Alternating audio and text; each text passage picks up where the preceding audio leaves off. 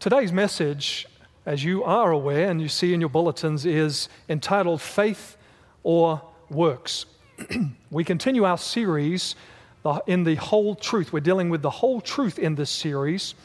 And today we'll be talking about faith and works. Now, some of you probably are familiar with the story. It took place not too long ago. You heard about the son of Sam killer. It was David Richard Berkowitz, and he had terrorized New York City for months. Apparently, he had killed 6 victims and injured 7 others. He was indicted on 8 shooting incidences, and he confessed to all of them and claimed that he'd been obeying the orders of a demon, manifested in the form of a dog by the name of Harvey, who belonged to his neighbor, Sam, hence the son of Sam. Everyone was relieved when he was arrested. Now, with all the media coverage, it came out that he had earlier gone forward and he had made a decision for Jesus at a very fast-growing church in Kentucky. On hearing this, one woman responded on national TV, "Well, at least he was a Christian." At least he was a Christian? What does a statement like this tell you about this woman's idea about Christian faith? Is it possible that she's not the only one with a warped understanding of what it means to be a Christian? Why was the statement absurd? Isn't it true that we're saved by grace through faith and not according to works? Could the son of Sam killer have had genuine faith despite his actions? On the other hand, doesn't Scripture constantly call us to obedience to God? And doesn't it consistently teach that we are judged by our works? What does God really want of you and of me? Does He want us to believe, or does He want us to do? What does He want from us? Or does He want both? How do we understand the relationship between faith and works? The debate over faith and works is as old as the New Testament itself. Protestant Christianity has rightly focused on faith as the only requirement for salvation. We are saved by grace alone, through faith alone, in Jesus alone. Unfortunately, that has often implied that what a person does, or at least some people have taken it to mean that what a person does, is of no importance. In effect, people just say, and you've heard it said, just believe. It doesn't matter what you do. How did anyone end up concluding that it doesn't matter what a follower of Jesus does? How did anyone end up concluding that? Unfortunately, this confusion is just one example of the many views of faith that don't do justice to the biblical teaching. Now, these types of views leave us with a faith that will not accomplish our salvation. Someone wrote that such faith is the same as having no faith at all, and I would tend to agree. So we asked the question this morning, what does faith really mean? Isn't it simplistic to think that faith alone is enough to save us? And let's ask the question as well while we're at it, how do works fit in to the scheme of things? So we go back to our scripture reading to Hebrews chapter 11, verse 1, where we have a very clear biblical definition of faith. Hebrews chapter 11, and we read verse 1. It says, Hebrews 11 verse 1, "Now faith is the substance of things hoped for, the evidence of things not seen." So if you want to know what faith is, Hebrews chapter 11 verse 1 tells us.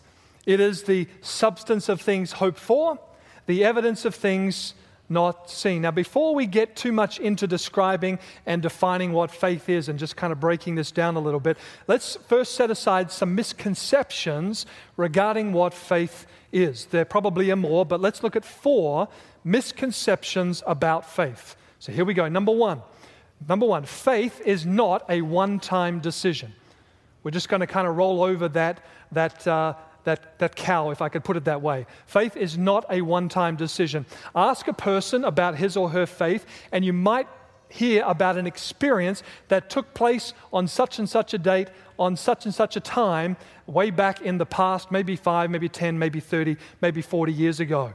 Perhaps because we have placed a necessary emphasis on the need to make a decision for Christ, some well-meaning saints think that faith is all that really is needed, a one-time decision. That's all that faith involves, a one-time decision. You need to make a decision for Christ, and it's right that we say that. It is correct that we say that, but perhaps some people have heard that and they think that perhaps just that one-time decision constitutes faith. Those who espouse that type of thinking usually also tend to believe in a concept known as eternal security. The belief that if a person was once saved, he or she is always saved. You can never be lost. You are saved at this point in your life, and you can never be lost. Eternal security. But there is no security in this type of faith. Of course, we know that the problem is that a perfect Lucifer became a perfect devil. The problem is that Adam and Eve were truly made in the image of God, but they fell away. The scriptures tell us that King Saul, after the Spirit came upon him, would be a changed man. Turn with me to 1 Samuel, if you'd be so kind. 1 Samuel chapter 10, let's look at verses 6 and 9. The Bible, speaking of King Saul, talks about an actual change that came over him. So 1 Samuel chapter 10 and verse 6, notice what it says. It says, "Then the Spirit of the Lord will come upon you, and you will prophesy with them and be turned into" what? Another man. Now that doesn't refer to his body or his looks, his external features. It's talking about his heart. We know that when we look at verse 9. So it was when he had turned his back to go from Samuel that God gave him what? Another heart. Gave Saul another heart. All those signs came to pass that day. Now these Old Testament phrases could have come right out of the New Testament lexicon of born-again theology. King Saul was a truly changed man, according to what we read. Amen? There's no doubt about that. But he sadly turned away from the Lord. He was truly saved, but then he became, sadly, truly lost. So Saul went from being saved to lost. Simon Magus believed in Acts chapter 8, verses 13 and 21. He believed, but he so misconstrued God's purposes that Peter told him that he would have no share in the gospel. You see, salvation isn't a transaction worked out with God at some point in time only. Nor is faith some warm, fuzzy feeling we had in response to some emotional revival that we attended over a weekend. Too many people find a false security in some act of the past. Now, if faith is merely a decision on our part, then we have turned faith into a human work, something we do to accomplish our salvation. Decision is important, and one must make a decision for Christ, amen, surely. But this doesn't constitute all that biblical faith is. So number one, faith is not a one-time decision. Number two, faith is not a system of doctrine. Faith is not a system of doctrine. While doctrine is crucial in that it gives us a correct view of God and His truth, we must understand that faith is more than an affair of the mind. It is not merely what we think, although as Christians, we ought to think, amen? We ought to be intelligent individuals. We must think, you see. Faith is not merely what we think. We are not Christians because we believe certain facts or theology to be true. Just as decision is important, so are the facts of truth important as well. We cannot be Christians without believing that certain things are true. Fundamentally, the death, the life, the death, the resurrection, and the high priestly ministry of Jesus Christ. The law of God, the 10 Commandments, these things are facts. These things we must believe. But faith cannot be reduced down to just doctrines. James chapter 2, verse 9, turn there with me. James chapter 2, verse 19, says something very interesting about the devil. James chapter 2 and verse 19, it says, "You believe that there is one God, you do well." These folk believed a fact. They believed a theory, or at least a fact. They believed a theology. Verse 19, "Even the demons believe in" what? tremble. The demons believe and tremble. You see, James 2:19 tells us that demons believe, demons fear, which ought to make those of us with merely a rational faith very uncomfortable. And so faith is not merely a system of doctrines. Number 3, faith is not the ability to believe the unbelievable. Faith is not the ability to believe the unbelievable. Faith is not, as a little boy put it, believing what you know isn't true. Faith is not that way at all. Faith is defined in Hebrews chapter 11, verse 1 that we read earlier, as the conviction of things not seen. The conviction of things not seen. Not seen should not be confused with impossibilities. When faith is understood as the quantity of the amount of believing that we do, it borders on being understood perhaps as magic. And that is not faith. So faith is not the ability to believe the unbelievable. And number 4, faith is not a set of rules. Faith is not a set of rules. How we live as Christians is extremely important, but rules are not faith. Rules are not faith. To suggest that they are is to give merit to our faith. To give merit to our faith. It is common for people to keep the rules, to appear to be good, and still have no faith. The Pharisee in the parable of the Pharisee and the tax collector kept all the rules.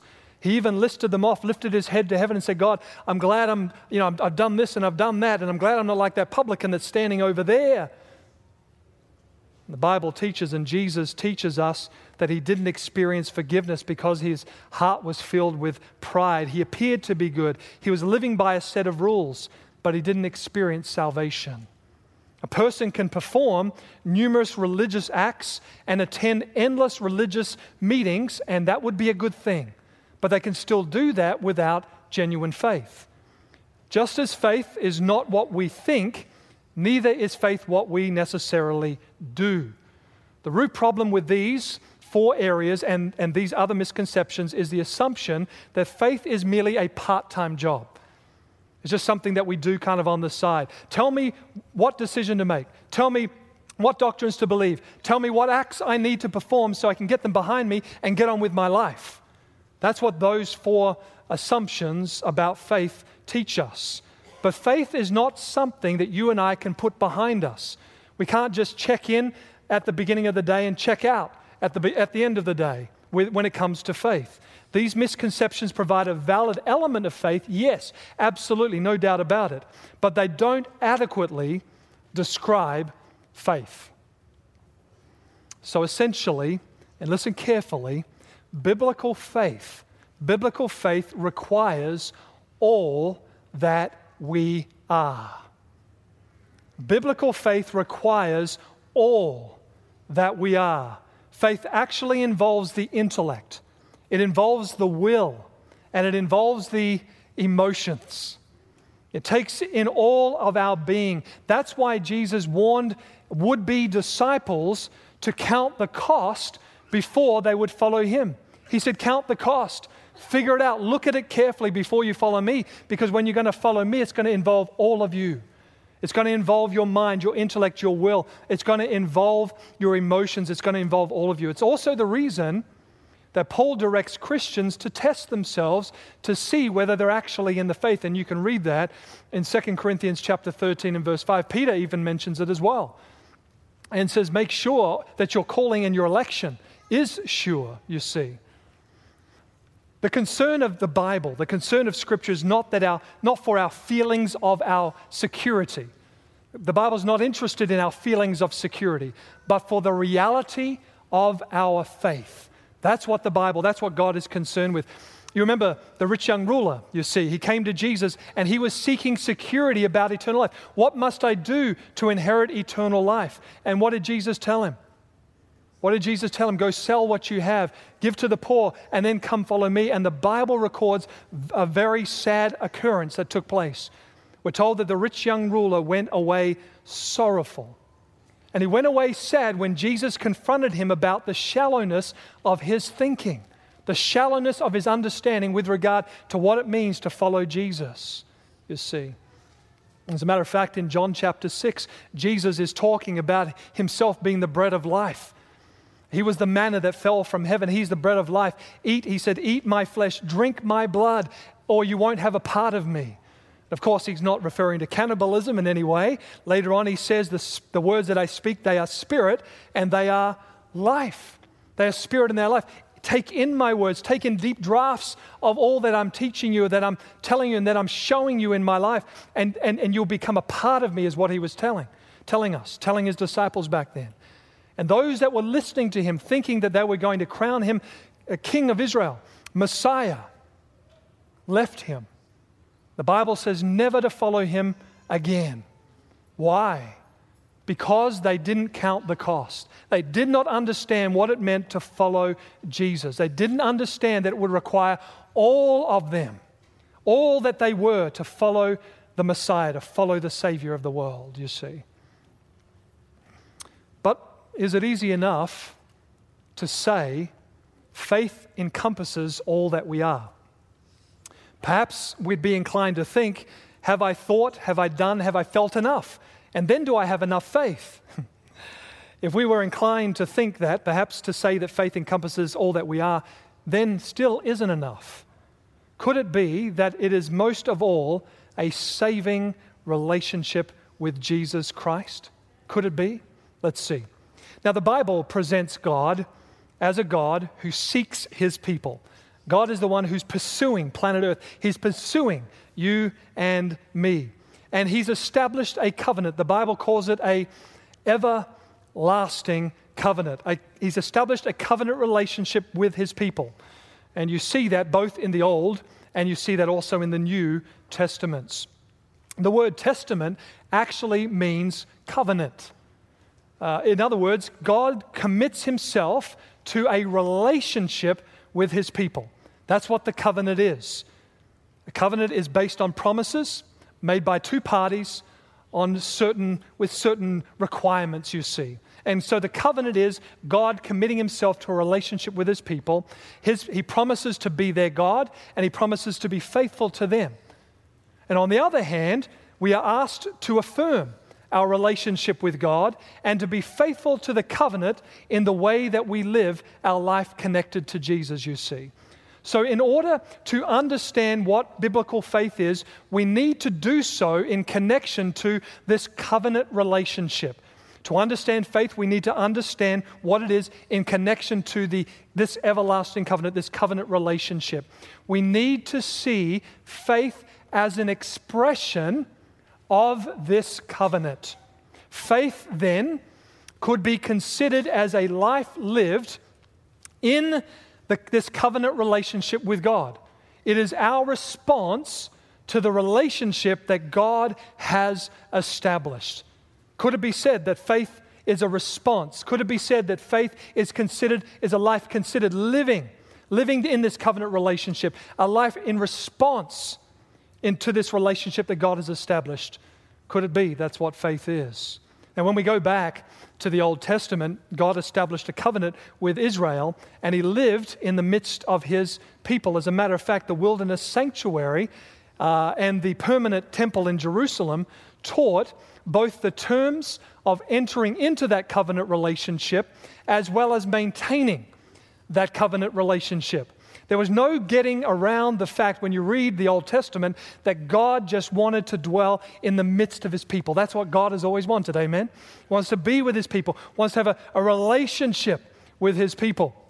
In the New Testament, the terms and conditions haven't changed, not at all. Instead of an earthly sanctuary, we have a shadow, we have the substance rather of the shadow in Jesus Christ, who was the Lamb that was slain and who is our high priest ministering in the heavenly sanctuary. His life, his death, his resurrection, and his high priestly ministry in the heavenly sanctuary, he was the substance that met the shadow that all of those ceremonies pointed forward to, you see. He was Emmanuel. He was God with us. John said he was God he was the Word made flesh, and he tabernacled with you and with me. And through Christ, The Holy Spirit continues to dwell with his people as the church, who he is building up to become what did Peter call you and me? The church, a living what? A living temple. As a matter of fact, it gets even more personal because in 1 Corinthians 6 and in 1 Corinthians 3, Paul says that our bodies are the temple of the Holy Spirit. God just wants to dwell with his people. Can you say amen out there? There's no doubt about that. And this is what the covenant relationship is about. God bringing his people to his side, you see, entering into that saving relationship with God. Now, usually when we think of a relationship with God, we use the language of God or Christ living in us. We go to Revelation chapter 3 and verse 20, and we're told that Jesus is standing at the door and he's what? Knocking at the door of our hearts. And he wants to do what? Come in. So we normally talk about, when we think of this relationship with God, we use the language of Jesus living in our hearts. We say that when we've accepted Jesus, we've accepted him into our hearts and our minds. And if we were to say that, we would be 100% correct. There would be nothing wrong with that at all. And when Paul wrote, for example, he rarely spoke of Christ in us. He did speak of Christ in us. There's no doubt about that. Some have suggested about 5 times. I've counted, and it's about that or just a little bit more. On the other hand, he uses a phrase over 100 times, and that phrase is being in Christ. It is good for Jesus to be in us, but we also need to be in Christ. It is possible that with our usual picture, and some have mistaken it this way, and it's not the Bible's fault, it's not God's fault, it's not the church's fault, but some people just have a wild imagination. Sometimes people have a usual picture that Jesus is about 2 inches tall, and we usher him into some corner of our hearts, but we ultimately are still the ones in control of our lives. That's the picture that some people have. To speak of ourselves, however, in Christ can reverse that image. Our whole being is in Christ. It is in the Lord of the universe. You see, we are members of Jesus' body. We are made a part of Christ according to Ephesians 5 and verse 30. And at the same time, we are made part of other Christians as well. And you can read that in the same book, chapter 4, verse 25. See, authentic faith is relational. Authentic faith is relational. Christians are people who live in Christ, and reciprocally, Jesus, through the Holy Spirit, lives in them. That's a wonderful thing to consider. It is as if Christ were a sphere, and we live our lives in that sphere. Our lives are to be lived out within that sphere, you see. Jesus said, and we can understand this probably another way, when Jesus said, I am the vine, I am the true vine, and you are the what? We are the branches. That's exactly right, you see. As the branch is connected, fused, grafted into the stock, into the vine, so our lives, we Christians are to be so connected to Jesus, who is the true vine, you see. To have faith is to live in and with Christ just as he lived in harmony with his Father, and let that relationship direct and order his footsteps and his life. So what does it mean to live in Christ? What does it mean to be in Christ? Mostly it means that we understand, we identify, we experience the death and the resurrection of Jesus Christ in our lives. In other words, we are so united to him by faith that his death is our death, and his life is our life. Faith for the Apostle Paul involved both dying with Christ and rising to a new life in Jesus. Perhaps the best definition of faith could be summed up in Paul's words in Galatians chapter 2, verses 19 and 20. If you'd be so kind to turn there with me, let's take a look at what he said over here. Ephesians chapter 2, verses 19 and 20. Galatians 2, 19 and 20. Yeah, thank you for keeping me straight. I certainly appreciate that. Galatians chapter 2, verses 19 and 20. Paul says, For I, through the law, died to the law, that I might live to God. I have been crucified with Christ. It is no longer I who live, but Christ lives in me. And the life which I live in the flesh, I live by faith in the Son of God, who loved me and gave himself for me. Paul, the Bible says his life involved both dying with Christ and rising to a new life with Jesus Christ. Probably one of the best definitions of faith in the Bible. Living for Jesus, dying to self, just as Jesus died for you and for me. Now go over to Philippians chapter 3, because we want to keep building on this idea. At least we want to see how the Bible builds on this idea. Philippians chapter 3, verses 7 through 10. I want you to notice here, we're talking about a covenant relationship, experiencing the death and resurrection of Jesus, being grafted to the vine, the branch connected to the vine. Let's go on. Philippians chapter 3. There it is, verses 7 through 10. Philippians chapter 3, verses 7 through 10. But what things were gained to me, this is Paul speaking, Paul writing, but what things were gained to me, these I have counted loss for Christ. Yet indeed, I also count all things loss for the excellency of the knowledge of Christ Jesus my Lord, for whom I have suffered the loss of all things, and count them as rubbish, that I might what? Gain Christ. Man, he goes on. We're going to keep reading, but just reflect on those words for a moment. He was willing to give up his reputation. He was willing to give up his social status. He was willing to give up if he had riches, his riches. He was willing to give up so that he may gain Jesus. Can it be said of us that we are willing to give up those things and gain Jesus? Can it be said that we're willing to do these things to gain Jesus, the excellency of the knowledge of Jesus Christ? Now notice, he wanted to gain Jesus. Notice verse 9. And be found where? In him, not having my own righteousness, which is from the law, but that which is through faith in Christ, the righteousness which is from God by faith. Now notice, he goes on to speak about this experience of faith. He said that I may what? Know him. That I may know him. Now, you know the Bible well. And you know that when the Bible says that when in John chapter 17, verse 3, Jesus prayed to the Father and prayed that we would come to know the Father and Jesus Christ whom he has sent. To know God is to love God. To know God is to love God. To love God is to give our lives to God and to serve God. To know God is to enter into an intimate, saving relationship with Jesus Christ. That was Paul's desire. That's what he wanted more than anything, that I may gain Christ, that I may know him. And notice, I also want to know what? The power of his resurrection. I don't want the old self to rise like it does. I want it to be dead. I want to know the power of the resurrected Christ in my life. I want to know what it means to be free from sin, to live above sin, to live a victorious life in Jesus. I want to know him. I want to know the power of his resurrection. And I also want to know the fellowship of his sufferings. Now, if it were me, I'm not sure I'd be so keen to want to enter into the fellowship of Jesus' sufferings.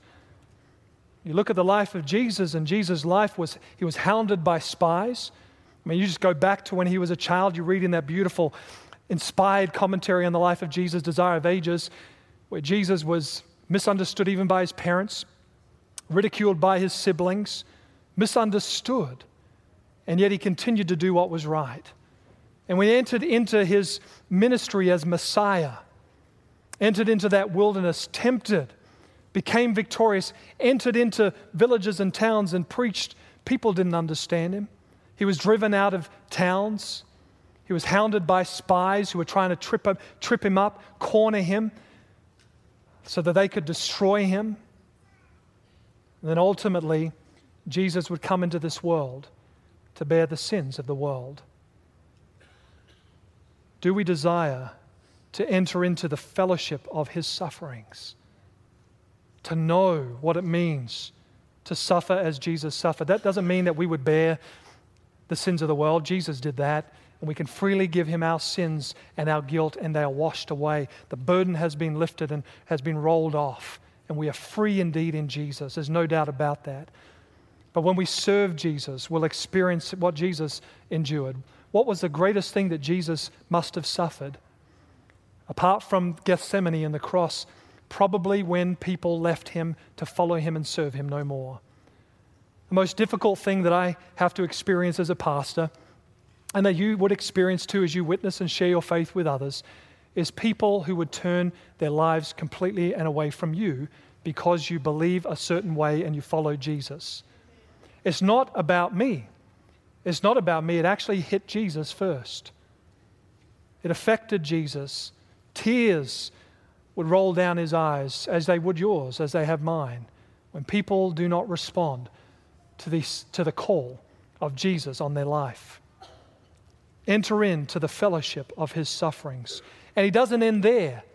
He says, I want to gain Jesus. I want to know him. I want to know the power of his resurrection. I want to know the fellowship of his sufferings. And I want to be conformed unto his what? Death. Is that your desire today? To be conformed unto Jesus' death? The old man, the old woman, being dead to sin. Sometimes we like it when he rises up occasionally, speaks a word or two in our favor.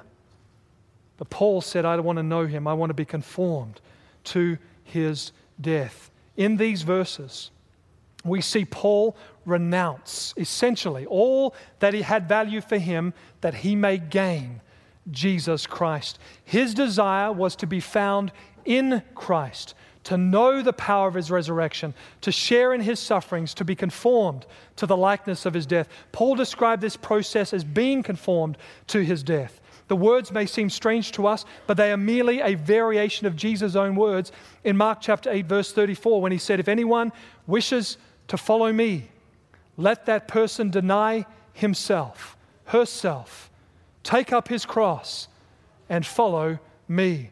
We gain life essentially by giving it away, by losing it.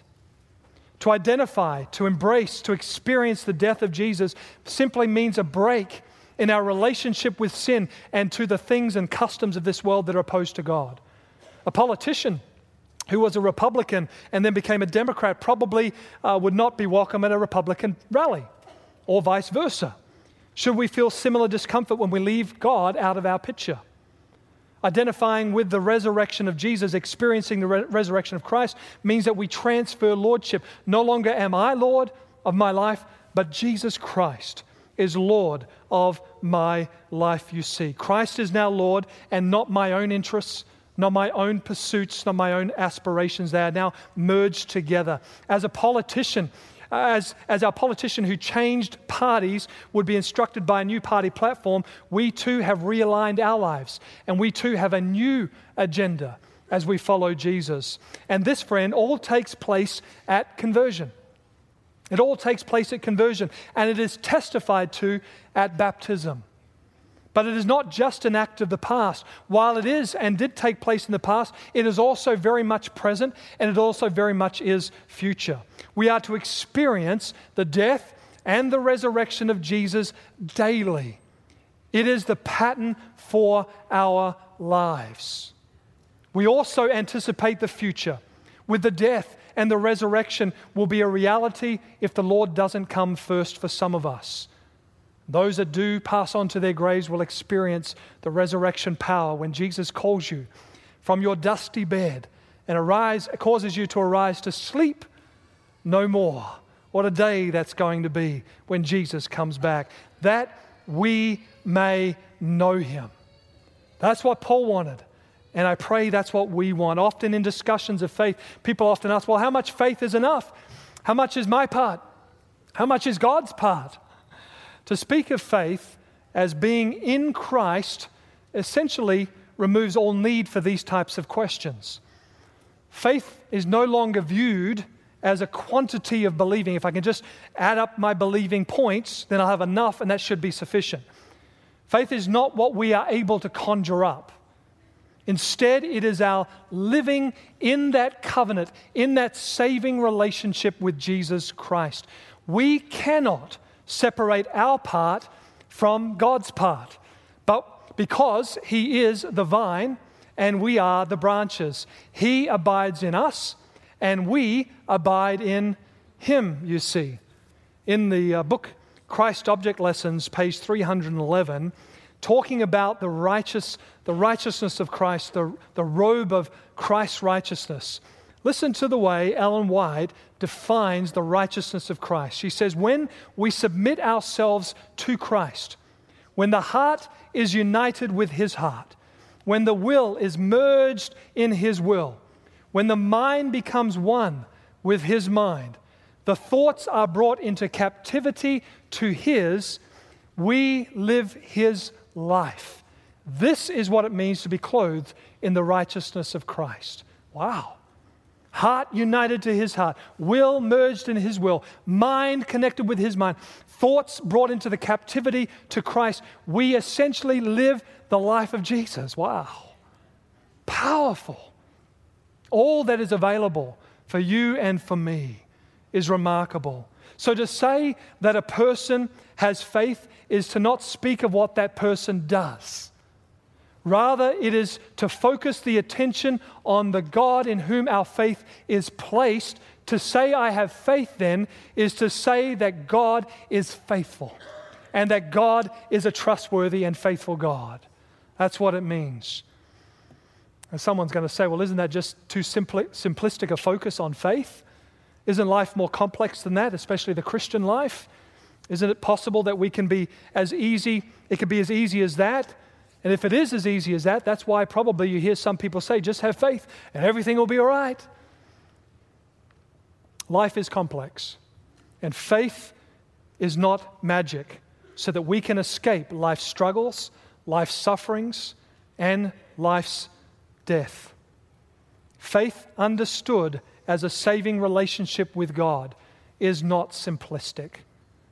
To understand it is simple, but it is not simplistic. It doesn't seek to get things finished with God, put them behind us so we can get on with our lives. Nor does it seek to escape the difficult questions that life poses. Rather, it faces life in the presence of God. It faces life in the presence of God. Still, there have always been attempts to say that faith was too simplistic and that something else was needed to be added. In fact, several New Testament epistles were written to reject the idea that something else needed to be added to faith in Christ. In Galatians, the problem was Jesus plus the ceremonial law. In 1 Corinthians, it was Jesus plus spiritual gifts. And in Colossians, to the church in Colossia, it was Jesus plus a spiritual experience.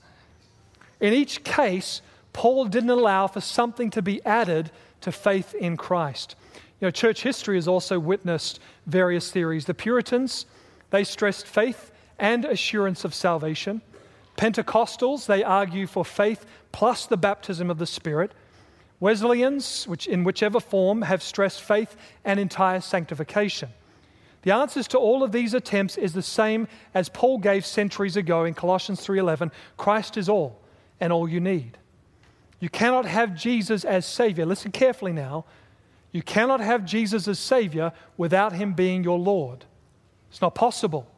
You cannot be a Christian without the presence of the Holy Spirit. For it is the Spirit that accomplishes conversion and writes God's law in our hearts and in our minds, you see. There is no such thing as faith without obedience. There's no such thing as faith without sanctification.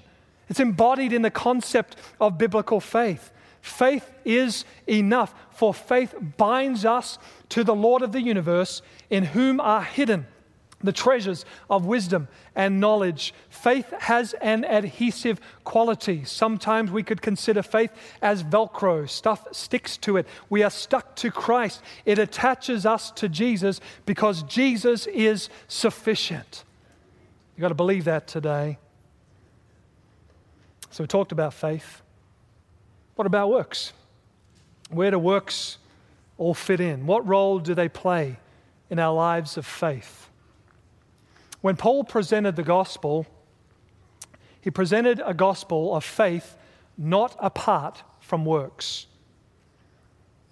Now, we can read some statements pretty quickly, like in Romans chapter 3, where it seems as though he separates faith and works. It seems as though he presents the gospel apart from works. But did he mean that works were unimportant, as some have maintained? And when you go to the book of James, James says faith without works is what? Dead. Did he mean that faith was not sufficient, but you needed works as well? Some Christians get stuck because they see a contradiction between the letters of Paul and the letters of James. Actually, there is nothing contradictory in their teaching, since they are dealing with two different problems. Ultimately, both reject the perversions of the gospel. In his letter, James is concerned about those whose faith has no effect in their lives. James, his purpose is to show the difference between a dead faith and a live faith, or a true faith. And you can read that in James chapter 2, verses 17, 18, and 26. His conclusion is that any faith that is not active faith, resulting in acts of love, is not faith at all. Dead faith, in other words, he says, is not valid faith. And Paul would say the same thing. He would say the same thing. If we ask Paul, did Paul know of a faith that doesn't work? The answer is a resounding no. No.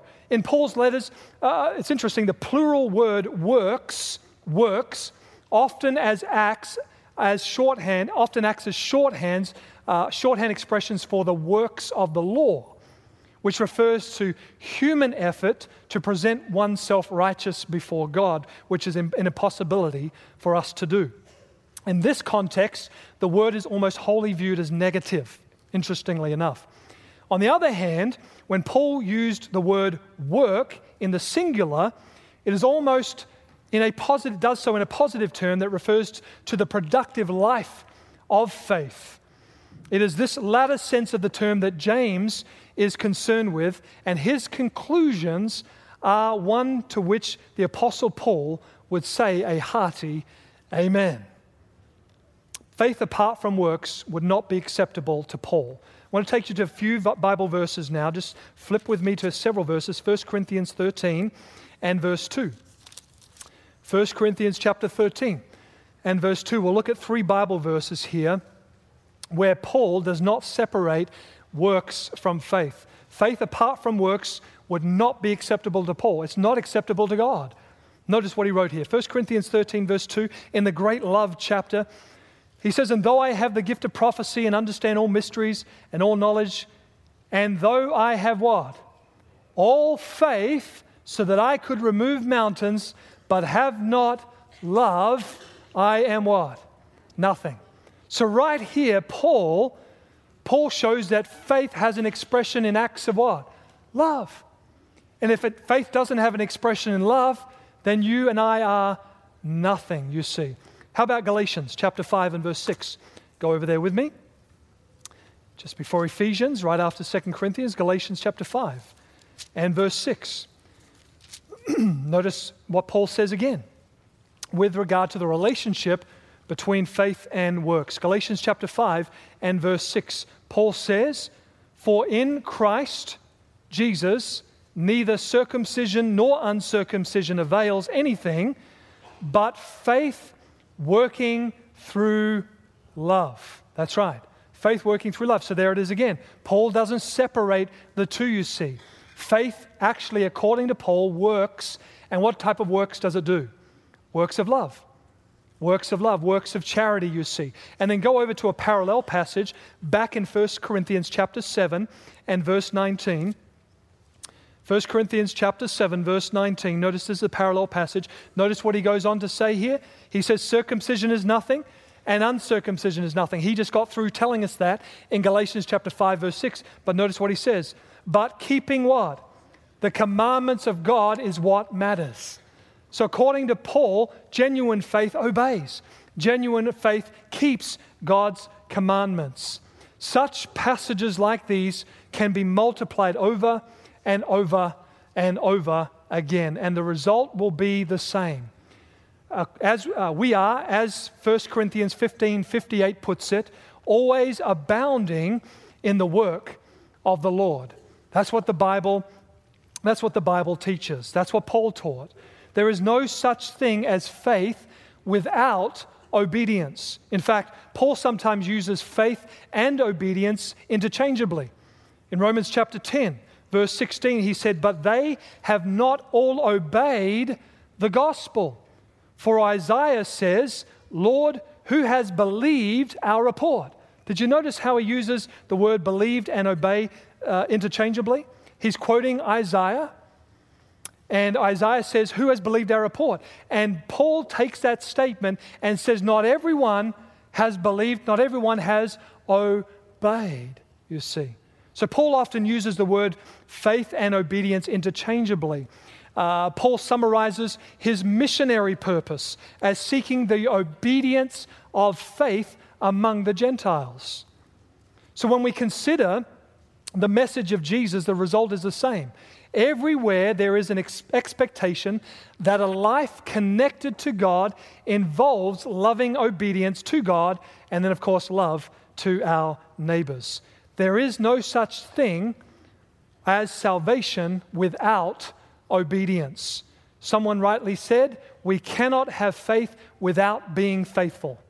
We cannot have faith without being faithful. The only time that there might be a conflict between faith and works is when there is a misunderstanding of one or the other. There is no contradiction between faith and works because properly understood, faith encompasses works and necessitates productive living. In other words, faith works, but it doesn't use its works to prove to God or anyone else that the believer is more righteous than anybody else, you see. When you and I make a decision in keeping with our faith that does not make us more presentable to God and it does not make us better than anybody else. This is what faith just does. Faith just works. Faith just does God's will. It has a new agenda and it seeks to work it out in the life. A life of good works is not separated from faith. It grows out of a saving relationship we have with God by faith. Good works are only made possible by faith. And I want to take you to one last verse as we close. Ephesians chapter 2, verses 8 through 10. Ephesians chapter 2, verses 8 through 10. You know the verse as well. Paul wrote, "For by grace you have been saved through faith, and that not of yourselves, it is the gift of God, not of works, lest anyone should boast. For we are His workmanship, created in Christ Jesus for" what? Good works.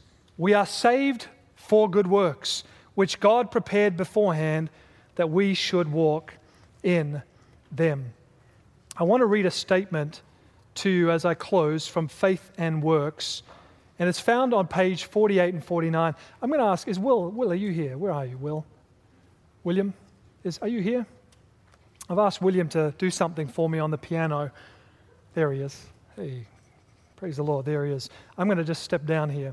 I'm going to read this statement to you, and William's going to play for us something in just a little bit. But let me just begin by reading this quote. "Faith and works go hand in hand. They act harmoniously in the work of overcoming." Now, William has two hands. Hold them up, William. William's got two hands.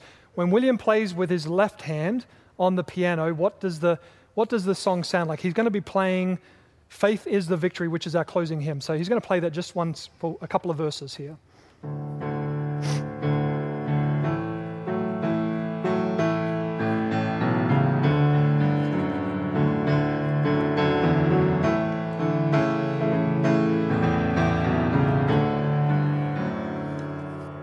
So we'll take Will's left hand as faith.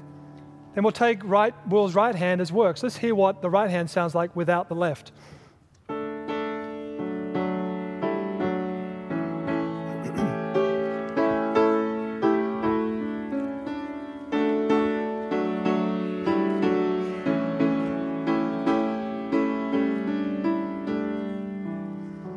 Sounded nice, didn't it?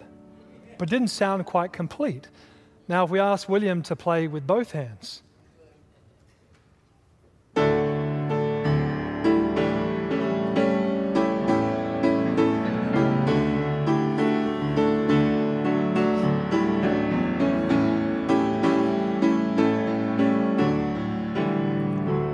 Amen. Beautiful. Thank you, William. Appreciate that. See, she says that faith and works go hand in hand. They act harmoniously in the work of overcoming. Cannot be separated, you see. If you want your life to produce beautiful music for Jesus, you're going to have faith and works, you see. She goes on to say, works without faith are dead, and faith without works is dead. Works will never save us. It is the merit of Christ that will avail on our behalf. Through faith in Him, Christ will make all our imperfect efforts acceptable to God. The faith we are required to have is not a do-nothing faith. Saving faith is that which works by love and purifies the soul. He who will lift up holy hands to God without wrath and doubting will walk intelligently in the way of God's commandments. And she closes by saying, faith and works will keep us evenly balanced and make us successful in the work of perfecting Christian character. Faith and works. An attempt at good works without faith in God is as futile as the branch of a peach tree trying to produce peaches separated from the peach tree. By faith we respond to God's grace, and that grace works in us to the extent that we live faithfully for God. Obedience, productive living are absolutely essential aspects of faith. Some have misunderstood Paul and ended up with a do-nothing religion. No wonder there are Christians who don't mind disobeying God or living a faithless life. Some are like those in Titus chapter 1 verse 6 who profess to know God but by their works deny Him. People who are, quote, detestable, disobedient, and unfit for any good deed. The words are harsh, but the biblical message is that either one lives the life of faith or one does not have the life. You remember Abraham, the father of the faithful? The Bible says that he believed God and it was accounted to him for righteousness. Abraham was called by God to leave Ur of the Chaldees. He left at God's call. Did faith work? Faith worked. Faith obeyed. And throughout his traversing through the promised land, that land that would be given to his ancestors, the children of Israel, Abraham's faith worked. He made some mistakes along the way. He messed up a couple of times. But God exonerates Abraham and his faith before you and before me. He had to take his son up to the top of that mountain. You remember the story? He took him up there because God had said, I want you to offer up your son as a sacrifice. And so Abraham's faith worked again. And then in obedience went up that mountain with his son. Laid him down, built the altar, laid him on the altar, raised the knife into the sky. And then the Bible says that God sent an angel to stay the hand of Abraham. And God said, don't do it. I provided a ram in the thicket.